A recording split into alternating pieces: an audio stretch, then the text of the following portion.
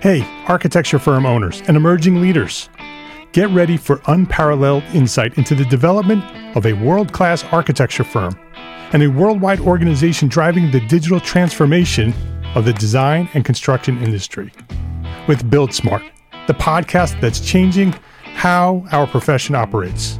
We share the incredible stories behind innovation in the building industry with my friend and co-host, Patrick McLaney, FAIA, former CEO of the international architecture firm, HOK. You know, Yamasaki's office or firm lasted during his lifetime. And when he passed away, I think that was the end of the Yamasaki office. Helmut did not want that. He wanted a firm that would live out and grow beyond the founders.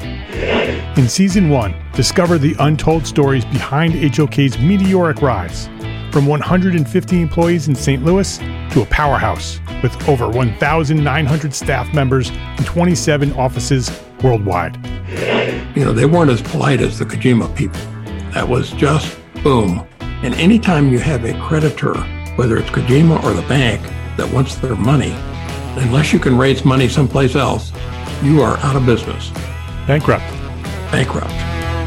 And hold on tight for Season 2, where Patrick takes us on a new adventure as chairman of Building Smart International, shaping the future of digital transformation in the design, construction, and operation of built assets.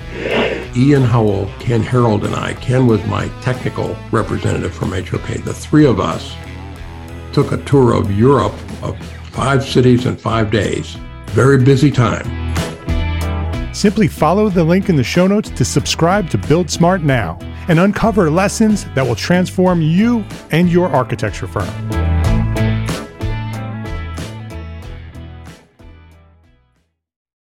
There is a better way to practice architecture.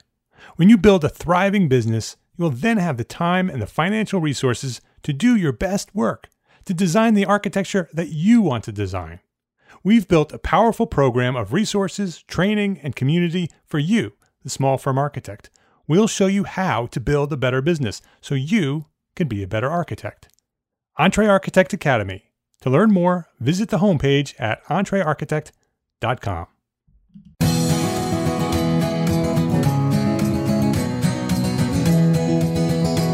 Hey, it's Mark R. LePage, and it is deep summer up here in New York State. That means I'm on vacation, enjoying the freedom of being a small firm entrepreneur architect. But don't worry, I'm not leaving you without your weekly episode here at EntreArchitect Podcast. I decided to look back at our analytics and find the best shows, the most popular episodes, and share them again. So if you've already listened, I'm sure this will be a great show to hear again. There is always something new to learn. And if you haven't heard this episode yet, I know you're going to love this one. So until I return, enjoy this best of episode from EntreArchitect Podcast. This is the episode that so many of you and I have been waiting for.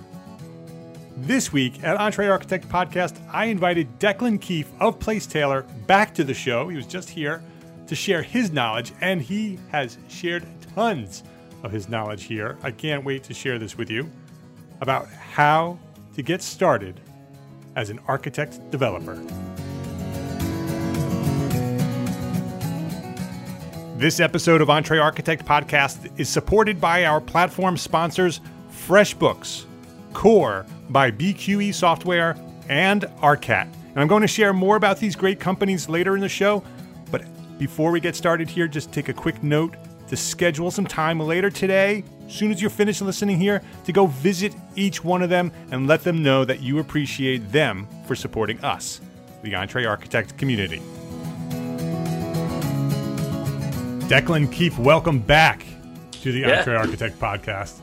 Thanks for having me, Mark. Yeah, it's awesome to have you here. The first episode, not too long ago, episode 130, this is 133, so just 3 episodes ago you were here. You shared an amazing origin story. Every guest we have on, we ask for their origin story, and you have a great one, talking about as a student, you were hired by this firm, and in less than 3 years later, you owned it. So anybody who wants to hear that story, and it's definitely worth the listen, and so many more tidbits of value in that episode 130. Go back and listen to that. The one thing that you did mention during that episode is you talked about your business model. You talked about how Placetailor, your firm based in Boston, provides not only architectural services and construction services as a design build firm, but you also do architect as developer. And when people hear that, they want to know more. And every time I have a guest on that talks about that, I know that's an in-depth subject. And so I tease them and say, I'll have them come back. And so I'm fulfilling the promise. I'm fulfilling the promise and having you back to talk about architect as developer. So thank you for being here. Absolutely. So before we get into that, remind us about your firm. Talk about like the full business model and all the things you do, and then we'll get more into architect as developer. So we are an architecture firm that provides architectural services, construction services, and does real estate development. So that's the perspective that we come at it from. We look at architecture sort of as the genesis for all of the ideas, but it's not necessarily the genesis of where the work comes from. And that's largely where the real estate development piece came in. We were running the business for a number of years, as we talked about in the last episodes, just as a design build company. And that was working well. We were working for clients, and we reached a point where we sort of decided as a team that we've got to get serious about running a business here. And in that decision, there was, how are we really going to take control over the revenue and the profit side of this business when there's so much unknown about the market itself, especially in such a volatile industry such as the construction and architecture world. Keep in mind that we started the business in 2008. So not necessarily the greatest economics times for... No, that's not a good year. Right. And so, truth be told, we didn't make money for really a number of years, which is fairly common. And in fact, we lost quite a bit of money. And so the whole truth of it is I took over a business that was in a significant amount of debt. And I knew it was in debt. I didn't quite know just how bad it really was until I really was in there digging through the numbers and decided that there was a way out potentially, and it was going to be a risky way out. But we were in the position where either we make it work now or it doesn't happen. The business is going to close, or we make the debts that we had go away, and so we talked about it, saying that we needed a silver bullet. I mean, that's really the conversations that we had within the company. And we decided that silver bullet could be real estate development, and that it was worth the risk because we were already in such a risky scenario holding on with so much debt that we might as well give it a go. And that we kind of needed to wipe just about all of our debts out with one or two projects. The short version is that's pretty much what we did. And we can talk today about sort of how that happened and what the process was. But in doing it, we realized a lot of things about the way in which our business model worked, which was the conjunction between architecture, construction, and real estate development. So I'm sure a lot of people out there are looking at it from the architect as developer perspective. And I would say that the model that we operate on is fairly different from that model in that we're not just architect as developer, we're architect as builder as developer. And there's an important piece there because there's a very important role played by the builder in the middle of this. And truthfully, that's where most of the revenue that exists within real estate development and in architecture is really all filtering through the builder. And so the greatest amount of revenue has a great potential for return and also a great potential for risk, even just on the contracting side. And so, the architect in $1 million deal isn't making $1 million, or they're not even having $1 million of revenue running through. They're getting, some percentage of that coming through. So the architecture piece of it can feed the others, and the And the truth is that even through the development arm, maybe depending on how you set up the structure of the business, maybe it feeds through the development arm. But one thing that we know for sure is that it's going to feed through the construction arm. And so I did just want to call out the difference between an architect builder developer and an architect developer. What you just described is the architect as builder developer. Just so we can compare, what's the other one, the architect as developer model, so we can compare the two. And so the architect as developer model would be, in many cases, the way that it works is they're really functioning as a developer, and they minimize or just expense the fee of architecture internally. So it becomes an overhead cost to the development in many cases, and maybe you design it. You're just designing it yourself, depending on the size of the company. Maybe it is just one person, or it's your team, and so it could just be your time. But what you're relying on is the profits from development to pay yourself back on the architecture side. Not that necessarily it's a fee based for the architect. Right. So you get some sort of funding. You do your architecture piece of it. You have this building built.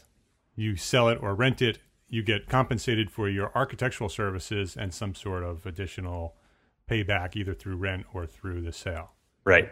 And the reason that's so different is you can't pay the entire cost of construction through the profits on development. So whereas you can potentially pay the entire cost of the architectural fees on the profits from development. And so that's where there's a major difference is, one, there's dollars that have to come in from financing, or whether that's through a bank or investor or your own funds, that have to come in up front to pay the contractor and the builder through the process. Whereas the architecture fee, depending on the size of the project, doesn't necessarily even have to come in up front at all. You could hold that to the end and just have it based on the profits. And so that is a fairly different part of the process. It's not that construction doesn't happen. It's just that maybe the contractor themselves, if you're subcontracting it out, has to figure out where the upfront financing comes from, or how they're going to do the cash flow of the project. And there's pluses and minuses to both. And I suppose we can talk about the benefits of either today. Yeah. What I think would be really useful is maybe walk us through one of your projects. Sort of use one of your projects as an example and sort of go from the very origin of it and walk us through the steps of how you got it built and either sold or rented, or however you do the back end of it. Right. So the true structure of the way that our business is set up is there's really two different businesses. There's the design build business, which is one legal entity. And then there's a development LLC that gets created for each project. So that's just sort of to get that up front. So when I talk about the different entities throughout this process, that's what. So every project you do is a separate company. So if you've done 10 projects, you've done 10 companies. That's right. Yeah. Okay. And they're all different legal entities. They pay taxes separately. And there's many reasons we do it. One of the major ones is just liability. If it's a separate business, if that project completely fails, it doesn't mean that our design and construction business has to go under. That entity itself could go under. Another major reason for us doing that is, as you would have heard in the other episode that we did, we're an employee-owned cooperative. And so we don't want it to be the case that everybody in the cooperative has to be on board for us to do a development. And so the development portion of it can be owned by and have partners that are some of the owners, but not all of them. And it gives us the opening to bring in people who are not within the co-op, either within the company or outside the company, to be partial owners in the projects. Right. So just to clarify that, in case they didn't hear the first episode, Place Taylor is owned by all of the employees. And so the details of that, you should listen to episode 130. But one of the reasons that you make each project its own entity is so the members of Place Taylor could choose to be part of it or not. Right, exactly. That's one of the reasons why to make it, but also liability. That's a very common, common approach to make each project its own entity, so you can reduce risk all over the place. Right. So back to the question you asked of sort of step by step through the process. The first caveat is that it's never the same twice. But this is sort of a generalization of how it goes. Generally, the first step literally is myself and my business partner, Evan Smith, who generally he and I are in on every development deal we do. And it's sort of, he and I will propose it to the team and we'll find the rest of the partners and the financing to bring together. So he and I will bike around or get in a car or just walk around a neighborhood and literally just see, what is this neighborhood about? Where is the land that's available? What are the houses that are here? And we're not just looking for what's on the market and what does Zillow say. It's really looking, where is there an opportunity? Is there an empty piece of land here? And so we'll just create a list. We're going around a neighborhood and we say, all right, there's this address here, there's this address here. And then we come back to the office and we do a little research. We look at the zoning. We look at who owns it. Is there tax liens on it? Or does it own it because it's in the family trust, or are they a developer holding on to it? And depending on the answers to all those, there's more or less likelihood that we're going to be able to get it from them. There's complexities that we may or may not want to deal with. We don't want to displace anybody, and so we're not buying houses that are currently being rented or lived in by somebody who hasn't already decided that they're leaving. And so that's just a line in the sand we set on the social sort of justice side of things. Yep. And so those aren't properties we'll go after if that's what we find. And what type of projects do you typically do? Is it single family, multifamily, commercial? We don't do commercial as of now, though we'd love to. It's a very different business model, which we could talk about a little later, than what we have been doing. We've been doing residential condo-based development. So it's the shortest term return on real estate development, which when we get to the end of this process, we'll talk about. Okay. But residential, and usually lately it's been small multifamily. So anything from a 2-unit, which we're wrapping up one right now, up to a 5 or 6 unit, and even we're setting our scopes on higher developments. Right now, we're in the midst of working on one that's around 33 units, and so we're not constraining ourselves based off of the scale necessarily, though. Because of the market we're in within Boston, we understand that we're sort of fitting into a small to mid-scale gap that we see in the market in some of the neighborhoods in Boston, which is if you go too much bigger, you're competing against the big boys, and there's no way we're going to be able to do it. That's an important tip. Yeah. Is that if you go too big, then you're dealing with big monster developers. Yeah, and they've got so much money that there's no way you could go up against them, and they've got so much staff, and so just everything about it where we wouldn't be able to compete. So you're flying just below the radar, as high as you can get without being noticed. And in Boston, also the other piece of it is it's a union city. So if you go too big, now I can't do the contracting side of it. I've got to sub that out too. Okay. So there is and every city's going to have a different line of where the scale makes most sense, and we think we can. Get up to the sweet spot for us. I think what we're hoping to get up to is around a 10-unit development. But what you realize then is there's not a lot of land left in the city of Boston to go new construction doing that scale, and you don't usually buy a 10-unit building all at once in Boston without a good chunk of change. So where we've landed is this 3 to 5 unit is where a lot of our project. I think we have 6 projects coming up in the next year and a half that are all in that size, so the 3 to 5 or 6 units. Okay, so you identify the property and say, okay, this is a good idea here. We've done the research, and this is a good piece of property. So this is a good piece of property, and that's just on this is a neighborhood we think we could sell something here, and then it comes into the financial analysis side, which is sure it's a good piece of property, but is it a good financially? Is the decision a good one based in a financial model? And so we have a pro forma that we've created, which is really just a tool that can track profits and losses in the development side of things. And in our business, this is just the way we work, both on the architecture, construction, and real estate development. We've created a lot of spreadsheet tools, and those tools allow us to do a really quick analysis of things, and then we have versions that allow us to do more detailed analysis. And so the first thing is throw it into the quick analysis, which is, a handful of inputs. What's the size of the land? Where is it located? What do we think we could sell it for based off of comps that we've seen? And what's the number look like at the end? And if that quick analysis says that it looks like it could be a decent project, that's sort of where we stop at that phase, and we realize that we want to go after this. And depending on where that land was, if it's something listed on the multiple listing server, MLS, or any of the other services that are now available to find real estate, we know we need to move really fast because nothing stays on the market that long if it's a good deal. And so the scale that all of this is happening, it could happen really within hours. Everything I've described so far could be within hours. So we see the property, we come back to the office, we find it's a good deal, we do the financial analysis, and now we're either responding to the sale or we're finding our investors by the end of the day.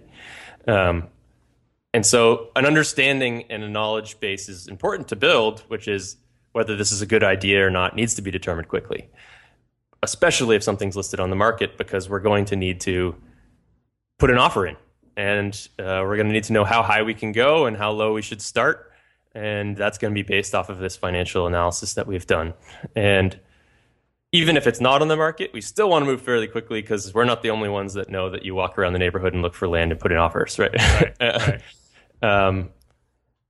So then we put an offer in, and there's a whole sort of standard negotiating process, whether we're getting it or not. If we're up against someone else, then it's really a crapshoot because you don't know what everyone else is offering, and what we find is really important is we need to pick your high point. We're not going any higher than this.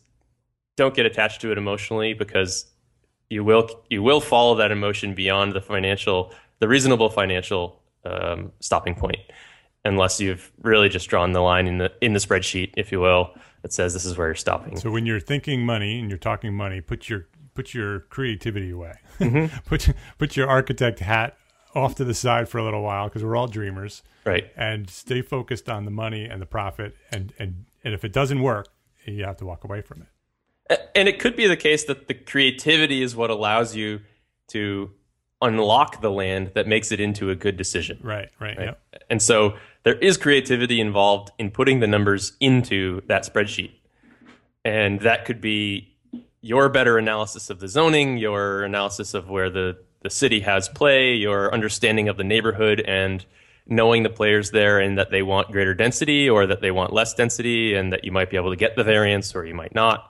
And so there is creativity in a knowledge base that is helpful in that process.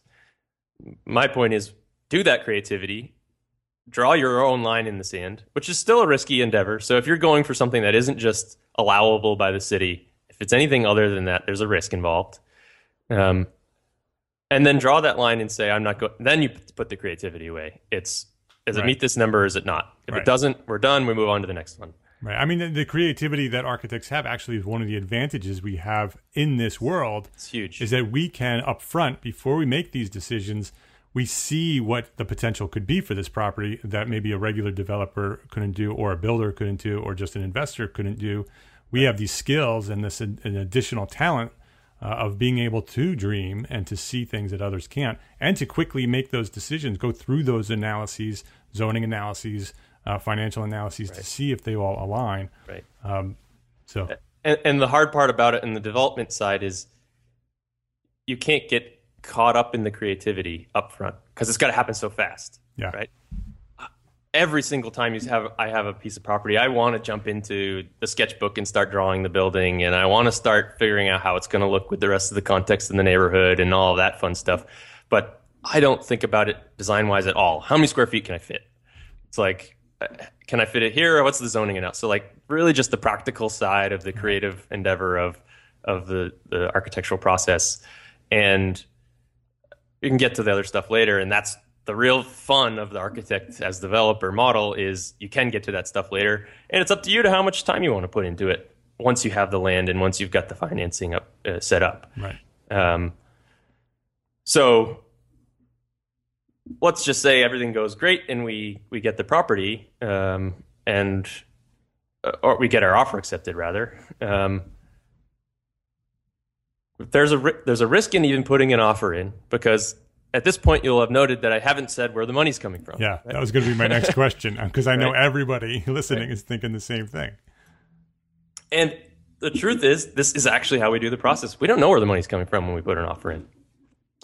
Sometimes we might, but we very often will put an offer in before we know where it's coming from. And what that means is whatever deposit you're putting down is at risk. So you're putting a few grand in or more than that potentially. You could lose all of that money if you can't figure out how to put your financing in place in time. And so you could put in your offer form good terms for yourself that say, I don't need to figure that out for, a month or 2 months, but your offer could be denied just because you want to wait that long. And if you've got the cash, great. You don't need to worry about this. But I'm going to guess that most of us out there don't just have all of the money to do the development on our own, right? So our offer's accepted, which, is a fairly rare thing. And one of the biggest skill sets that I like to say related to doing real estate development is just to not, and I've already mentioned it briefly, is to not get emotionally attached to it. It's, you're going to lose most of the things that you go after. 90% or more of the offers you go for, the analysis you do, the numbers you calculate, the things you get excited about, the land you find, you're going to put an offer in and it's already going to have been sold a month ago and no one just updated it at MLS. Or someone's putting in twice as much money as you're willing to put in there because they just want the property. And it's a homeowner and they don't care about it as an investment. They want the land because they think it's beautiful. Whatever the reason is, you're going to lose a lot of these opportunities, and there's no point in fighting for it. And that's why you have to draw the line in the sand. And so it's not so often that you get the great feeling that this is actually going to work out. And that's I'm speaking again for all out there. This is the Boston perspective, which is a very competitive market. There's thousands and thousands of people doing the exact same thing that I'm doing every day, all day long, and I get to do it a couple days a month for a half a day, right? So I'm not necessarily in the best position, but that's where the creativity comes in, is figuring out how can I find something that someone else didn't find. I think that actually is probably very different in many different places around the country where there is real estate sitting, and there's still places in Detroit where you can just go pay $1 for a piece of land, and maybe if you're creative about it, make a decent deal out of it. So it's very market dependent. Even in Boston, just depending on where you build in Boston, it's a very different situation. So keep that in mind for sure. But so we've got the land offer accepted, and now what do you do? So we've had endless numbers of ways in which we've gone about getting the financing. The way in which we started on the first one was effectively a crowdfunding deal. And this was before crowdfunding as a true platform, one, was legal, and two, was so easy, structured so well on an online platform. So for those of you who are interested, you can start to do research about the Jobs Act, which is coming from the SEC, which is starting to allow different types of investment to happen in not just in real estate, but sort of across investment industries. And how it affects real estate is now there's you don't need to be an accredited investor to invest in real estate developments. And so there's platforms online. If you want to do research, you can find some where you can put up a piece of land and say, hey, I'm looking for investment in this, that, or the other thing, and try to get investors to back you. So that's the modern version of it. We've done it in the past where we've not done the friends and family thing so much, which is a fairly common way of doing this. You can crowdsource amongst your aunts and uncles and your parents and your cousins and your best friends and scrap together the change. And I don't think there's anything wrong with that as long as you're really clear about your boundaries and contracts and deal with those things as legal documents, not as offers and sort of friendly favors. This is business, and treat it like business. That's my opinion on those. Yeah, I agree. But what we did is we found we used the value that we had in Placetailor as an architecture and construction company, and the brand that we had developed, and the goodwill that was in our business. And we went out and we pitched it to people who we knew cared about our business. We said, we're doing something new here. We want to be able to push the boundaries of high-performance buildings, and we want to test it in the real estate development world, which, as far as we knew at the time, this was a number of years ago, no one had done a speculative passive house project in the country. And so for us, it was, what's your pitch? What's your story really going to be? And if you go to someone saying, well, I don't really know what I'm doing, and this is risky, but if you could just help me out, you'd have to be dumb or your mother to to say yes to that, right? Right. And so there's a piece of this process which is just being confident about your own business and being confident about something that is going to be risky, but you have to honestly believe it's a good idea. You shouldn't get someone involved into this. It doesn't matter who it is, if you don't honestly believe yourself that you know how you're going to carry it out. And so we did that. We went and pitched it to enough people, and got plenty of no's, and we got lots of maybes that turned into no's, and then we got a few yeses, enough to get our first a small piece of land. And the land's the first step, because or it doesn't have to be a piece of land. It could be a building you're renovating or whatever. It's the property itself, in whatever condition it is the huge first step. And it's important to think about both the land and then the cost it's going to take to renovate the property, because both matter. But if you feel confident you're going to be able to get the capital to do the entire project somehow, then the first step is to just try to get the land secured, because until you've actually bought it and it's in your name, there's plenty of ways for the seller to wiggle their way out and sell it to someone for more.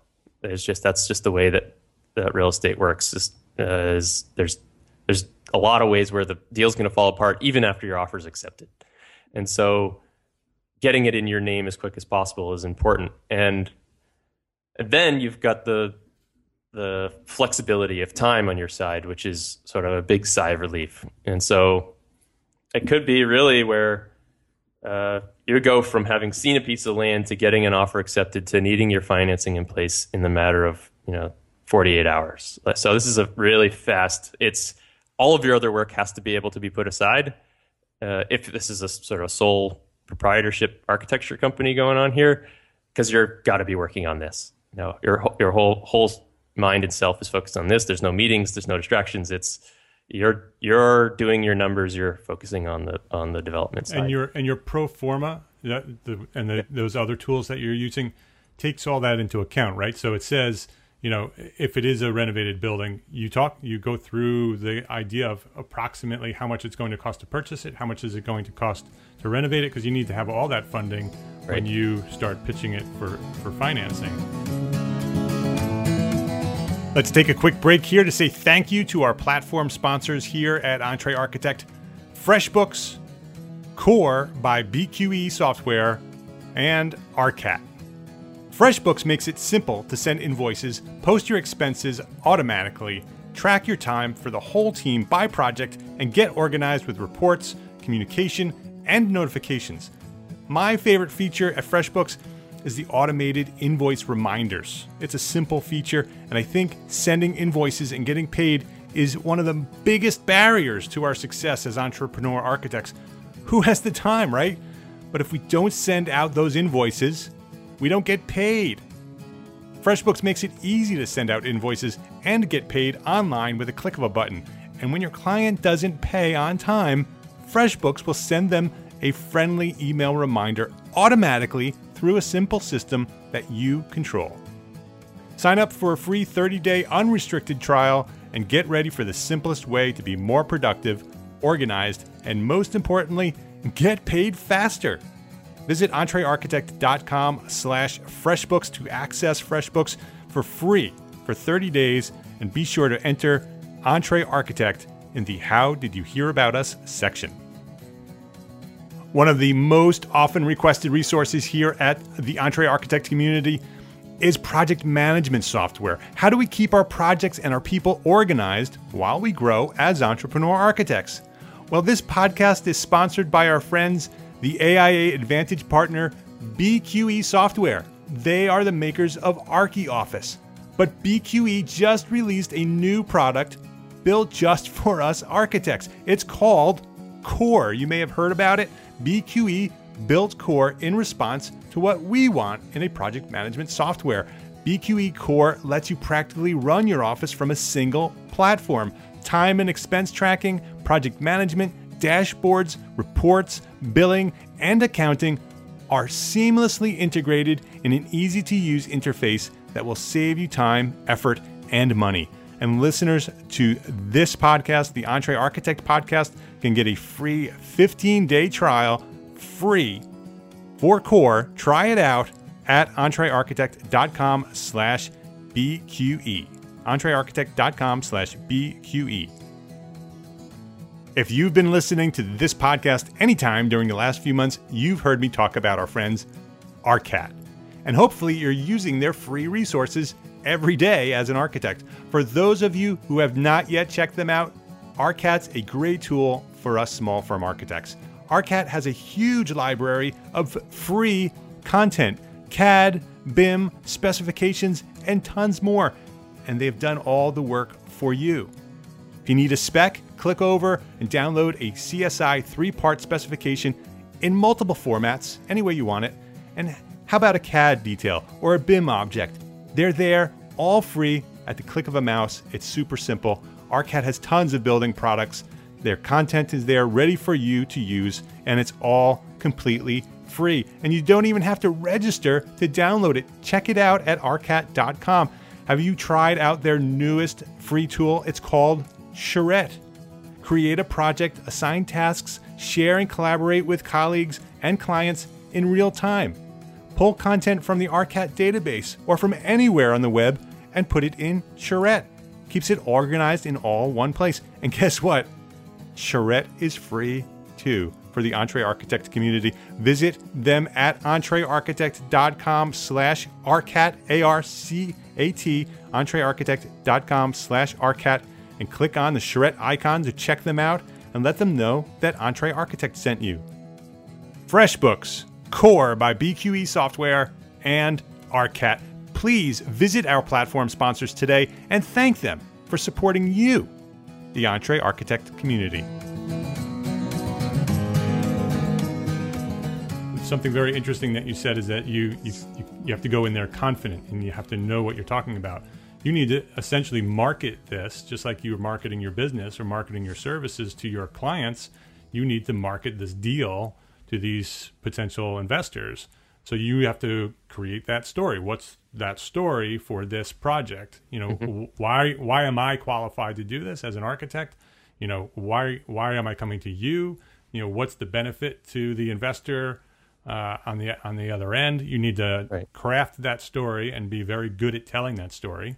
Right. So when you get there, you have a story to tell, and you can be confident telling it.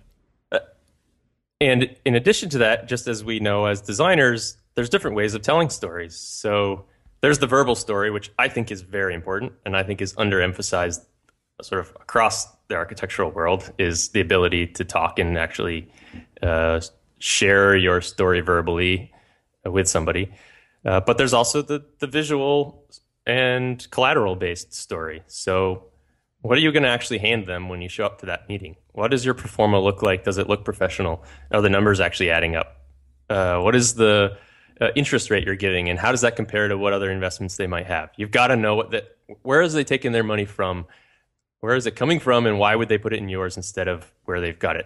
If you're not going to give them a better interest rate, then that's got to be an even better story that they believe in this because the social justice side of it, or innovation, or it's just going to be more fun to work on this project than whatever else they're doing. However you want to create your angle. Or the angle could be, we're going to pay you more. And we've done that too. It's, no matter where else you're investing, we're going to pay you twice that. And we believe this deal is so good that we can handle that cost because you're only giving us $20,000, and 15% return on $20,000 over 12 months is going to be a small chunk of the total interest we're going to pay on this project. So all of that needs to be looked at, in that for us, it was the case on the first few projects where every single deal we did with independent investors was different. The terms were different, the rates were different, the lengths of time were different, the legal documents were different. And so it's not like you just have one form and you're done. I literally was customizing a legal document per pitch. It's who is this person? Where are they coming from? What can I sell to them? And have honestly be a good deal for both parties. And this is not often maybe the way that development is done, but I feel very strongly that I want to feel good about giving them the interest that they deserve. You know, they are helping us as much as we're helping them make money on their money. And this is a business endeavor for them, and it's a business endeavor for us. It's not that they're just donating money to you. That's not the ask that you're going for. And so treat it like a business negotiation. They might want better terms, and you could hold your ground, or you could give it to them. And so it is a big part of it is that ask. And say you're doing a project that costs $2.2 million, you're not looking to get from small investors $2.2 million. You could, and that would be one way to go about it. And we've done that. We're in the midst of a project that's, I don't know, $1.5 million or $2 million total project cost. And we have enough investors built up now. We did do it in cash. We didn't even go to a bank at all. We had enough people and we got enough good terms. We brought some of our own capital now that we've been doing this for a little while, and we're able to avoid going to a bank. That's not generally the best way of going about it, because banks lend at such low interest rates that it's really unlikely you're going to get an at-risk investor to come in and beat out a bank who's coming in at a 5% interest rate. Right. So those first projects, you're doing both private investment and banks. Before we get into that, who are the types of people that you went to? Because you said you didn't talk to grandma, you didn't talk to mom, you didn't talk to your Uncle Joe. You went to somebody else. So who are those people? What types of people are you talking about? No, it was a strange list, and I don't know if most businesses have this list of people or not, but it was. I guess I would have to describe them as Placetailor groupies. It was people who really were just excited in the work that we were doing. You're raving fans. Yeah, and it wasn't. Yeah. It was people who found out about us, read a news article about us and reached out. It was people I met at conferences who were sort of bamboozled by the way in which we did business, and so it was. A lot of those were strange emails. It's hey, do you want to meet up for coffee? I know we only talked once 2 years ago, but you seemed interested in what we're doing, and this is the next phase of Placetailor. Wondering if you're involved, want to get involved. Yeah. Now what I have, now that we've done it a number of times, I have a really simple thing on the bottom of our website at placetailor.com. You scroll to the bottom and there's a checklist, and all you have to do is put your name in, your email, and you check a box. And they say things like, I want to work at Placetailor, or I want you to help me do a design build project, or what are the investment opportunities? And that box gets checked fairly regularly, and I follow up right away just saying, hey, this is either what's available now, or thanks for reaching out. When we have the next thing come up, I'll shoot you an email. What a great tip. Yeah. And so now you've prepped them that the next thing comes. And I do have a sort of a script of the way in which that process will go. And I'll try to, if my schedule allows, meet with them, even if we don't have anything to pitch at the time. Because what I need to describe is that it's just as fast as we need to move on our end. Really, the harder part is those people moving on their end. Because that investment that I said takes 48 hours, that deal from finding the land to needing to close an offer, could really mean that these investors who potentially, if you're not using an accredited investor, don't do this every day. Right? This is money that they've saved up and they maybe have invested somewhere else. And you need to explain to them that I might need that money as fast as, 48 hours to 2 weeks from now. And is it realistic that from the day I give you a phone call and send you my draft of all of my collateral materials and I make the pitch that we were talking about, is it even feasible for you to get the money to us? And the answer could be no. And at which point that goes in your spreadsheet of, all right, I know that Joe Smith can get me money, but it's going to take him 2 months to get it out of his investment account. and into our account, which could be fine. That could be money that comes in at the closing, but it's not money that's going to go in for your purchase and sale agreement, right? So there's different phases in the sale process, and it could be, all right, I need to have the capital myself to put in for the deposit, because that's going in before I've even talked to anyone. I need to come in with at least half of the actual money that's coming at the purchase and sale of the land, because that's sort of middle of the process. And I know I've got, Jill over here who can bring me money quickly if an investor's interested. And then I know I've got that Joe Smith over there who's really wants to invest and is going to do it just about any project we offer, but it's going to take him a long time to get the money. And so you're building your team as you go, and everyone's money's going to act differently. And so that's what we did. We found enough of those people. We reached out and had enough successful conversations where we got these deals where we had got enough capital together. So it was the result of networking and building relationships with a lot of people, influential people, and people who may be interested in this kind of thing. So that's the first piece is networking before the deal. So you know these people and you've built these relationships so you can have these conversations. The other piece is really important, and we talk about it all the time here at EntreArchitect, is your brand. You leveraged your brand. You built the brand first, and that was the first thing you said, is that the Place Taylor Groupies, that's based on your brand. Yeah. You spent a lot of time and effort building a strong, powerful brand on which you then leveraged these relationships. Yeah. So when people hear me screaming at architects saying, build your brand, there's another reason why you need to build your brand. Oh, yeah. I could say very confidently, those early projects, there's no way anyone would have invested in us without that story. No, there's just no way. They had no reason to. Honestly, it was the financial side of it. The numbers looked okay, but they need to trust that the numbers I was giving them are even real. And so there's a level of trust and an excitement about what this could be that gets someone committed to even following through on the conversation. And then it becomes a little easier because you've got history behind you, which can say, well, the last one did well, and don't you want to be involved in that? And the more you do, the easier it gets. Right, exactly. Right. So let's say you have $1 million project, and you've tapped out all of your private investors. You still need more, so now you're going to hit the bank. So now you go to the bank. Yeah. What happens there? How do you do that? So it depends on the bank you're working with, of what you'll actually need and what your terms are, and that's another one you could try to do up front. And depending on the kind of banks you work with, is just go to them. What kind of deals do you do? Is this just an informational call? I don't have a project right now, but I'm interested in doing this. Like, what's it really going to cost me? You could find some of this stuff just online by doing just research, but you could go to a bank and find a real bank that could be your partner. And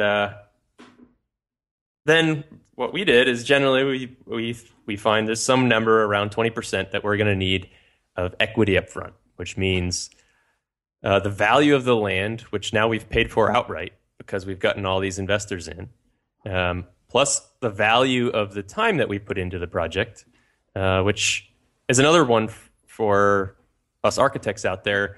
We can show the bank the value of the time we put in designing something without necessarily having paid ourselves. So we could say, this is a $30,000 worth of architectural value that we have here, and now that's equity that we're leveraging against in the actual bank negotiations. So it's value of the land plus the value of the design plus the value of, depending on how far you've gotten actually having a permit in place, or anything else that you've done before you've gone to the bank, you can start to count towards the equity that you have into the project.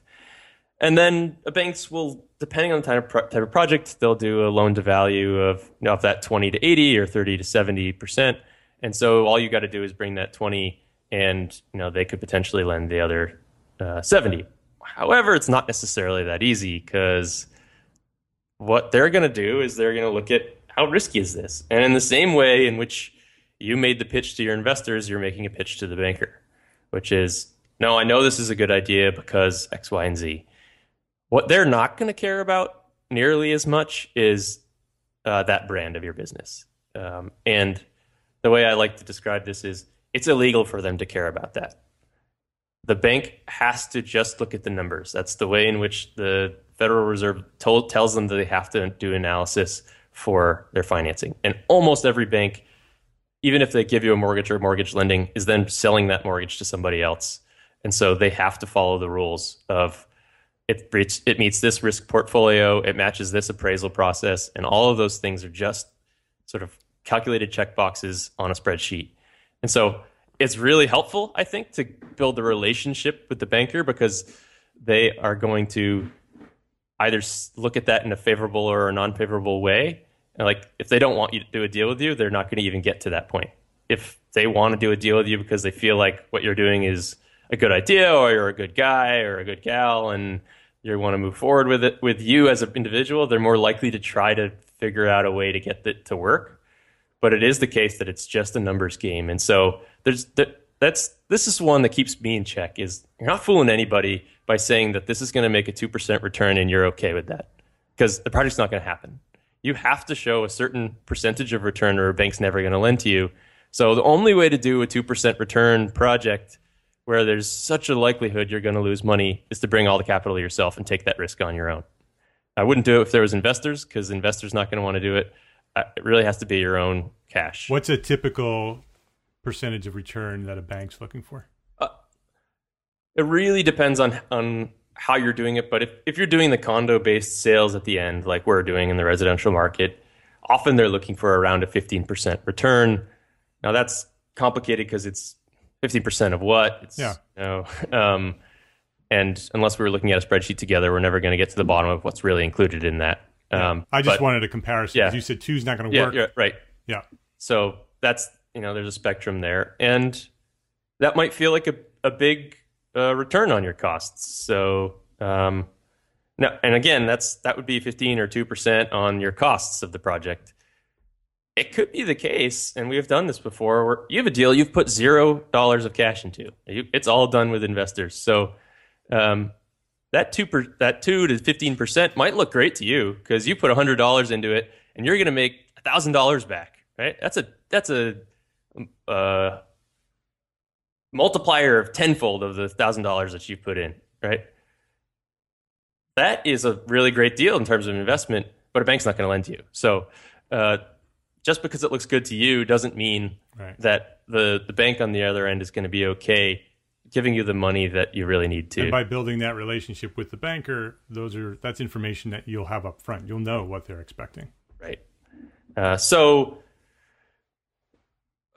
if it goes well, the bank will do its appraisal, and they'll do 2 appraisals, really. There's one of the existing property, what's the value there, so they have the understanding of the equity up front. And then they'll do appraisal of what they project the value is going to be of the development that you create. And this is where the creativity in the architecture fund comes back in, because now you're doing drawings and you're showing them what the vision is. And you could charge this as a fee to the development and try to pay yourself, or you could, like I said earlier, do it at risk and pay yourself back with the profits at the end of the project. And that would be the at-risk work too, is if you don't make any money, you don't make any money on the architecture. And that could be your business model. That's a decision that needs to be made. So if all of that happens and the bank says, okay, that's a good position to be in, the bank's also going to look at, in addition to just the numbers in the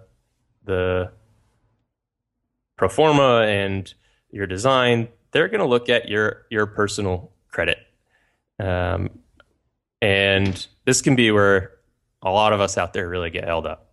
And this is really our biggest challenge up front, is what's securing this project if something really goes wrong. You could make a deal with those investors that they're also going to be guarantors. And a guarantor is just someone that signs on. They don't necessarily have to have put capital in, but they say, if something goes wrong in this project, we're backing it up. And if you had the capital to be your own guarantor and be confident that the banks are comfortable with that, then you're good to go. Sign on the dotted line and you're going to get a loan. If you're like many startup architecture firms where you've got really nothing in the bank, you might not even own your own house or your own car, which is my case, right? you live that lifestyle by choice or not. Yeah. And you said in the beginning that you were the owner of a firm that was in significant debt. Right. So now the whole point of this was to try to get out of debt. And so now the banks are looking at that.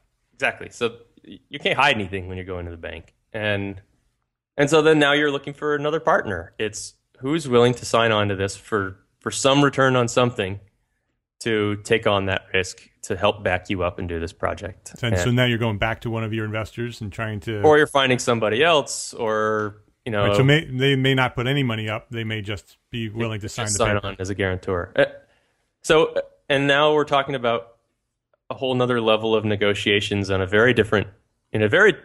it's a much harder thing to understand, the risk of a guarantee, than it is a return on a percentage return on an investment. So if you're going to an investor, you could say, all right, give me $100,000 and I'll pay you back at a rate of 10% over 12 months. That's a pretty easy return. You can calculate it out. With a guarantor, there's no real knowing what the total risk of that project is, because you don't know when the project might fail. So it could be the project's almost about to be completed and then everything goes to shit and the banks come after you for the whole total cost of the project. And now you're signed on as a guarantor. There's a lot of money out there at risk. So it's a little bit more difficult. And often what ends up happening is the person who wants to sign on as a guarantor wants to be an equity partner. And this isn't always the case, but an equity partner means you're not giving them a percentage return on the amount of money they put in. You're giving them a certain percentage of the profits that you might make on this total project. So essentially they become an owner of the project with you. They could be. There's lots of different ways you can structure that legally, but effectively, in terms of the way that profit distribution works, it would be within the same process that the owners are getting distribution. This guarantor could have distribution. Okay.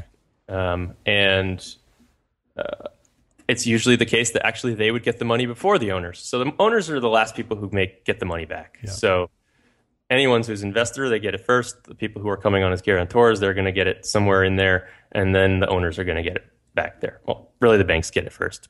Banks get it before everybody, then the first round investors and the second round investors, and then the owners get their money back. And that's all decided in the legal documents when you get the loans and the investments. It all explains that and who gets their money first.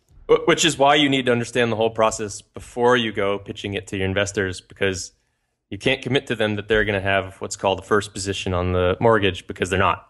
Yeah. There's no bank in America will lend to you without being in the first position. They can't. It's against the law. So so it needs to be in the terms that they will get pushed back to second position when the bank gets in there, or third or fourth or fifth or whatever it is. So now you've found your piece of land, you've gotten your investors, you pitched it to the bank's interested, you've taken care of your credit because you've gotten your guarantor, and the bank actually lends you the money, and now the terms in terms of what the bank's lending to you, you have to think about how is the money actually being released, and at some point in this, the way in which you've gotten your pro forma completed is that you've talked to a contractor in many of your cases. Or my case, it simplifies it because I just do the estimating myself and I am the contractor, or my team is. And so we can tell them, no, these numbers are real because they're internal and this is what the cost will be, which gives us a huge amount of flexibility because we can say, we're not caring so much about making a huge profit on the construction side of this. Let's make those numbers look really good so that we can get the bank to give us this deal. And then we can cut a deal on the back end of the profits made on this project can shift back to the construction arm. And so we get a lot of flexibility because that huge number in a development project, which is the construction revenue, we have control over. And that's right there is the crux of the difference between an architect developer and the architect builder developer. Is the control over that middle number, which by far is going to be the biggest number on your pro forma, is the construction costs we control. And it's not that it can go to zero. It's not like we're saying we're doing the project for free. And remember, we're actually legally different entities. So just because we're pushing money around, we're actually writing legal documents from one LLC to another, which I might be the partial owner of both of those. But there's an agreement that says, all right, we're going to push off the profits for the construction arm for X amount of dollars to the end.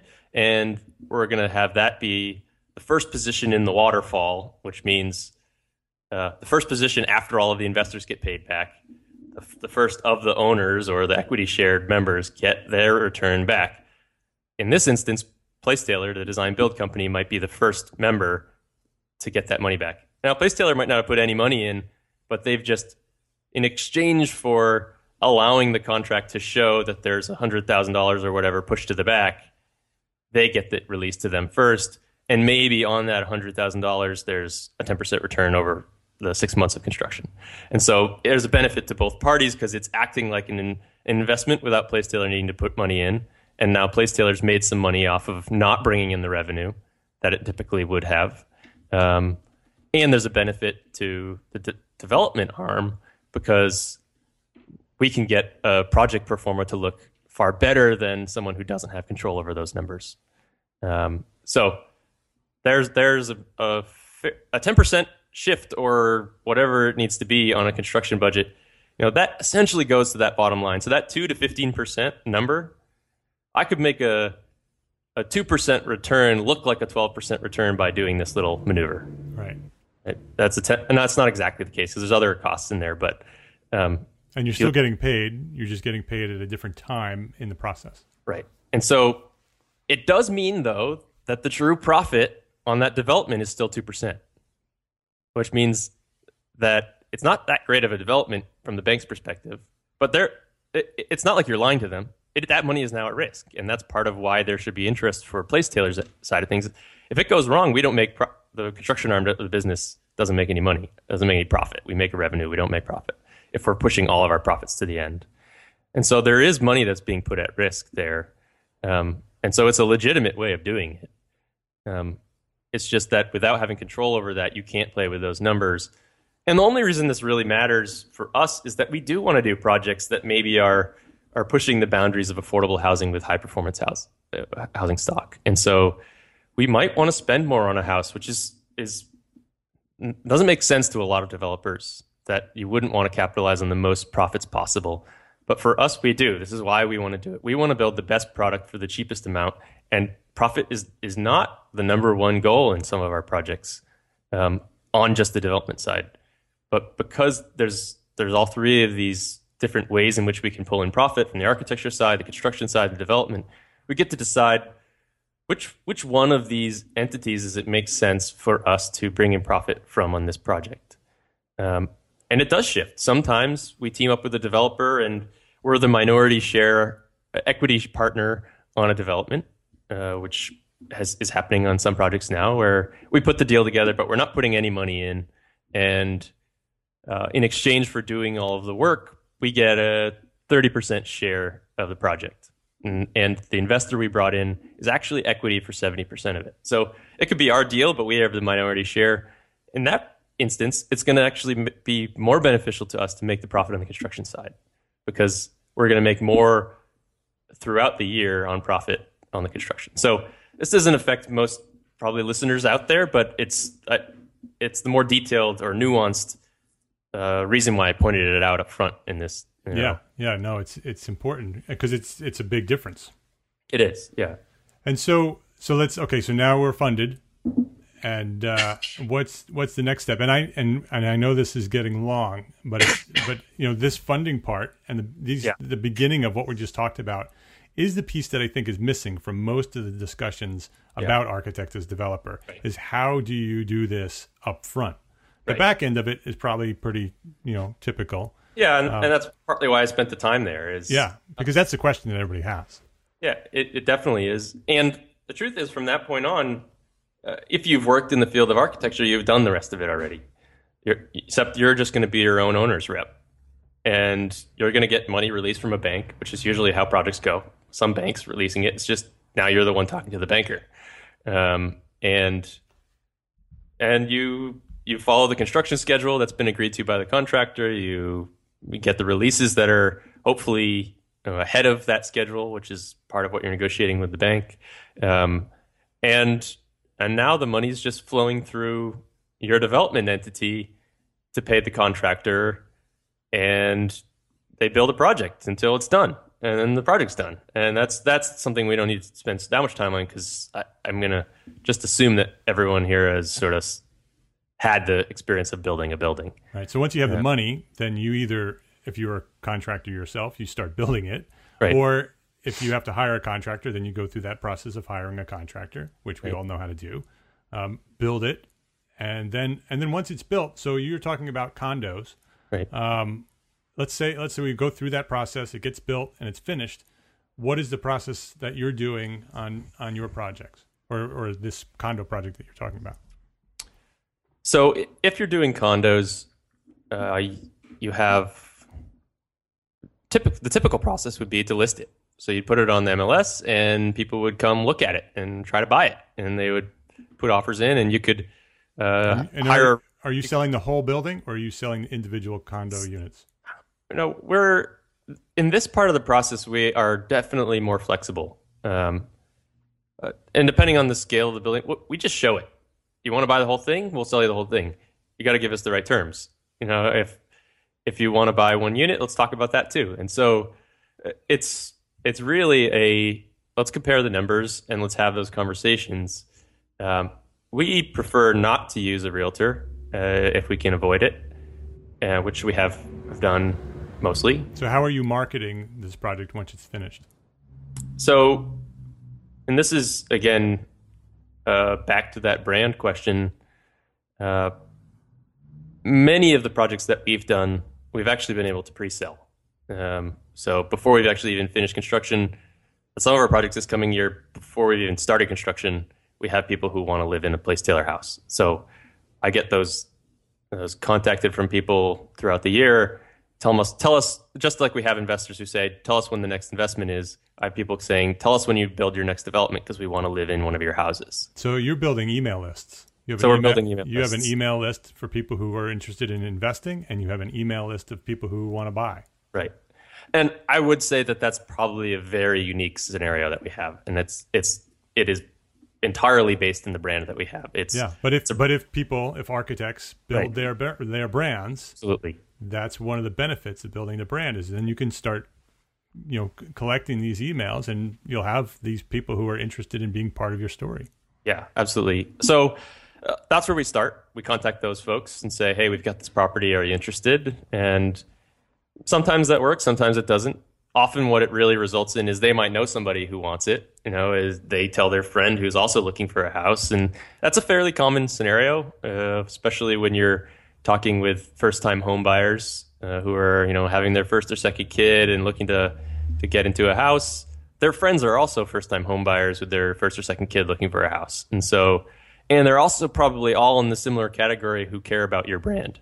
Because if they care about it, their friends care about it, and maybe their family cares about it. Because that's sort of how friends and family work, is you often have similarities. So don't think about them reaching out to some unlikely potential as that's the end of the line. Think about it as they might tell someone else about it. The other way to go about it, which we are actually just about to test, is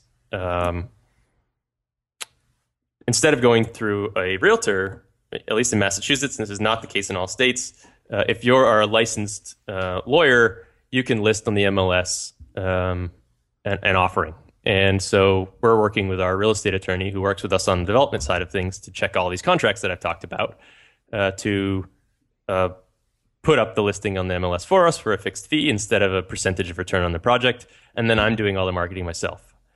And the truth is, as soon as it hits MLS, it can populate all of these online tools, which is really what people are doing anyways. Right.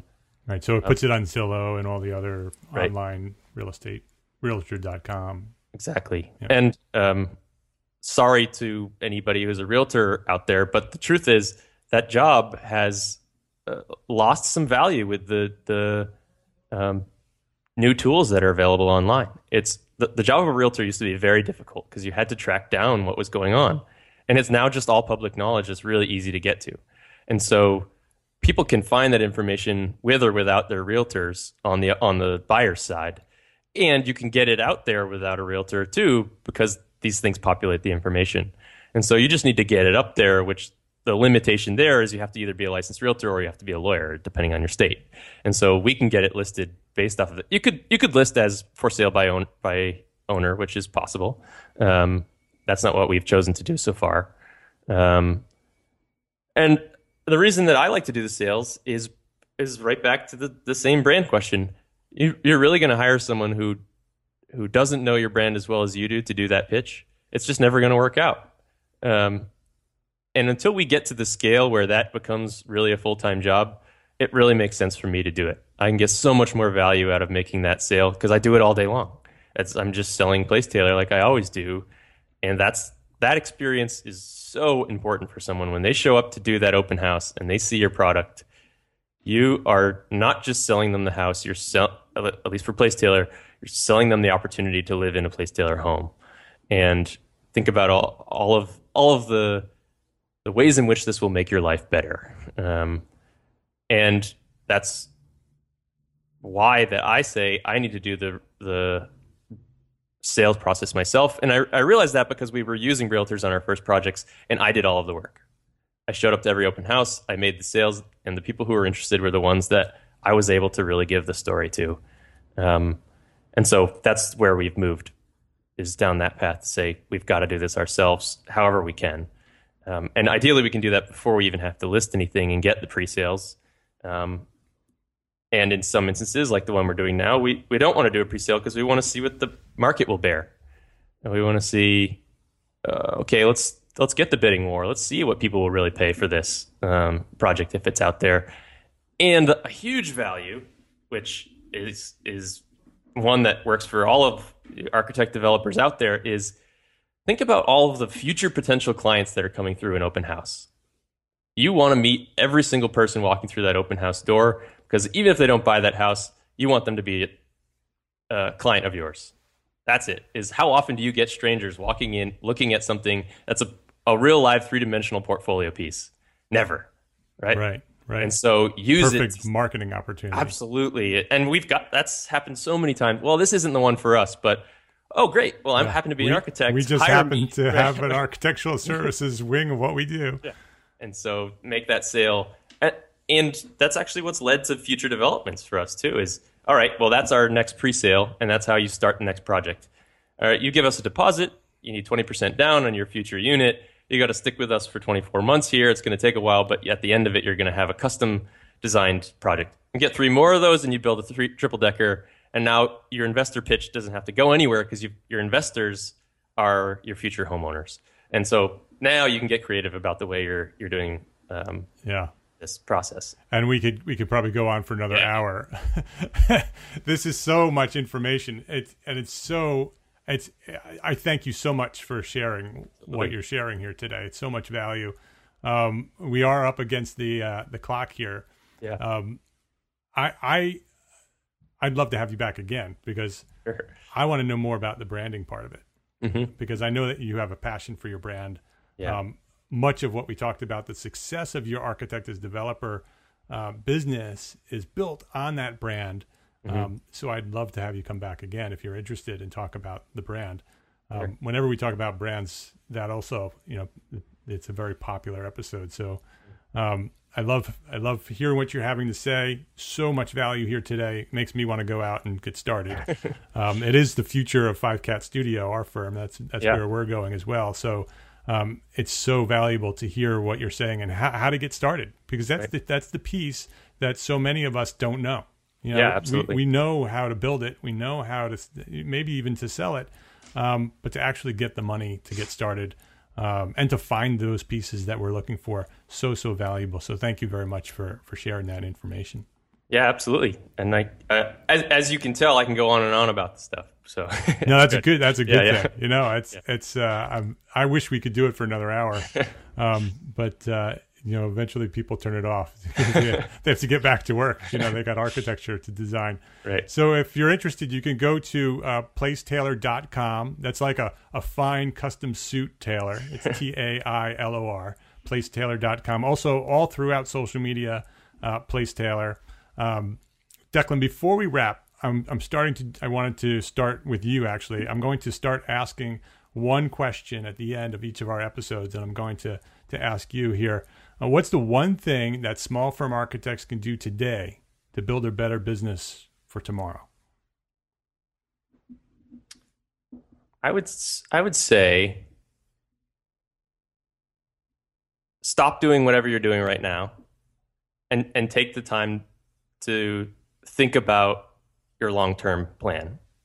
And don't let yourself be distracted by something else. This is your time to really think about it. And don't just do the budget-based, I want to make $500 million next year. It's what do you want out of your firm based off of the day-to-day? What is the work you want to be doing? And I think that's really important across the board, but definitely as it relates to architect as developer, this is not the work for everyone. It's scary, it's risky, it could put you in a really bad position, and you need to understand the risks if you're going to go ahead with that. And it could be the case that it's really just more enjoyable to keep doing architecture. And sitting back and understanding that is important, because the dollar at the end of the day is not the only story. And you're not going to, you can get caught up in the financial side of it unless you take that time. So. Yeah, that's such a great answer to that. I think that's one of the biggest values of what you just said in this episode is to show us that it's not that easy. You imagine it, you're an architect, and sure, I can get some financing and I can go do it. But the process that you just laid out is very clear, but you can see that it's not easy. It's very complicated to get the financing, to get the bank to say yes, to make the whole deal work. That's the hard part. Right. And you want to make sure that you really want to do that before right. before you try it. Absolutely. And your answer to that question is exactly my answer. Is to plan your future. You need to know where you want to go in order to get there. Right. And so thank you for that. And thank you for your service to the profession today here. And I appreciate you for sharing your knowledge here at EntreArchitect Podcast. Yeah, it was fun. Thanks, Mark. You're welcome. All right. Talk to you soon. Complete show notes and a direct link to download this episode will be found at entrearchitect.com/episode 134. My name is Mark R. LePage, and I am an entrepreneur architect, and I encourage you to go build a better business so you can be a better architect. Love, learn, and share what you know. Thanks for listening, and have a great week.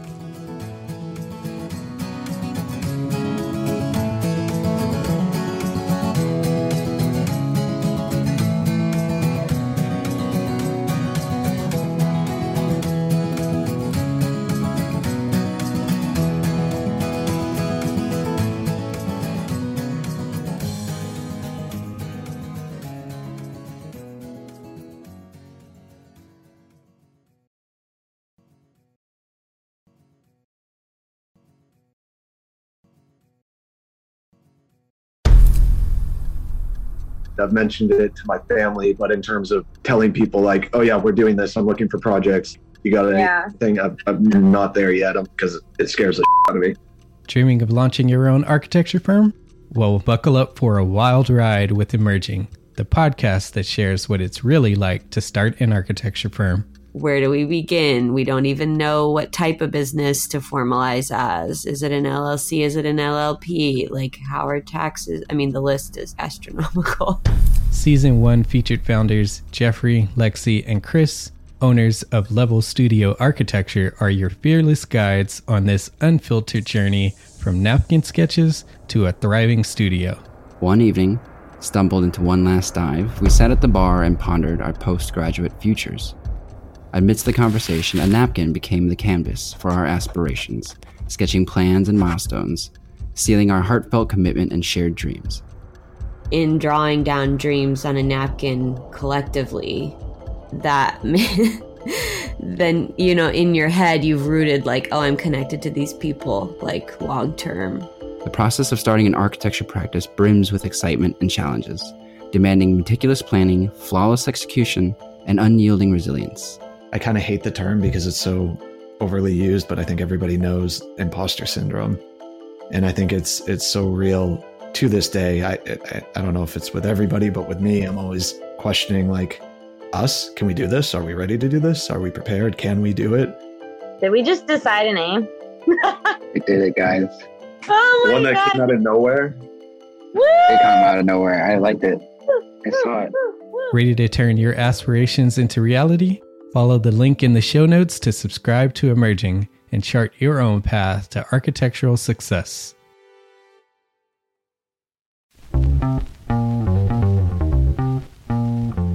Calling all small firm architects. It's time to tap into your full potential with Entre Architects Context and Clarity, where inspiration meets innovation.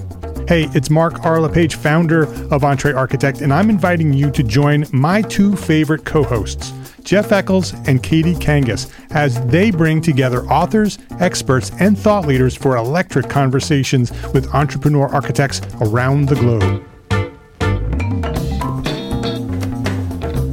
It's not just a podcast, it's a community where dreams meet action. There's a simple equation there. And what that did, just doing that basic calculation, was it allowed me to compare what I had actually saved in my retirement accounts to what I thought a possible projected annual spend might be. Artists are temperamental, so beautiful design is going to be a priority. When the job is done, we're going to actually need to live in the house, not live with the person who designed it.